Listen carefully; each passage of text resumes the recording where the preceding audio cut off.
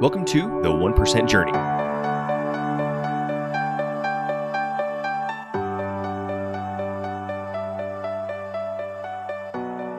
Hi, my name is Brandon DeVere, and in this podcast, I will share the stories of my journey to get 1% better each day across four main categories: mind, body, business, and relationships. I hope you enjoyed today's story, and thanks for joining me as I look forward to our journey together.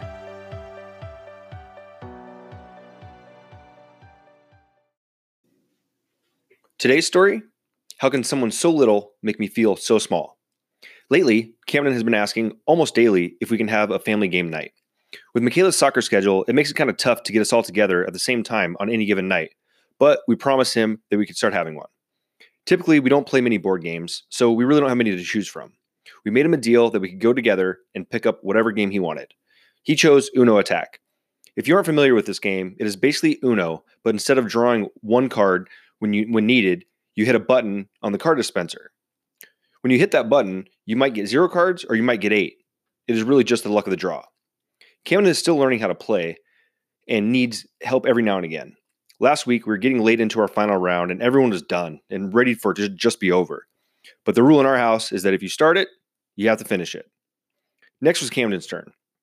He looked at his cards and said, I don't have anything. Now, since I had been helping him earlier, I knew he had a card to play. Quite a few, actually. I told him, hold on.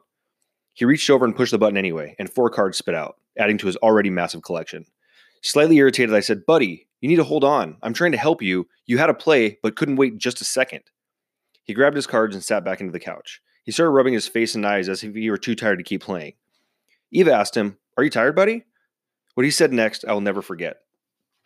His response, no, I'm just tired of being wrong all the time. Bam, what a gut punch. I instantly felt sick. I can't believe I made him feel this way. My son, who I'm supposed to build up, encourage, support, and empower, thinks that he is doing everything wrong, and that's my fault. I made him think he couldn't do anything right. I like to think that I'm a good father, and I do my best to make sure my kids do as well.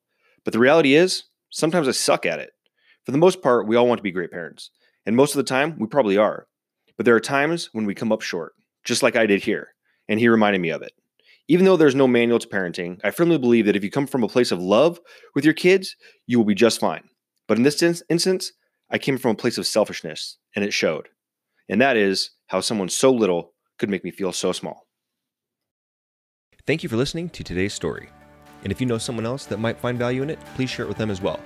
If you'd like to follow the written stories, you can find them at facebook.com/Brandon DeVere or on the 1% Journey Facebook page.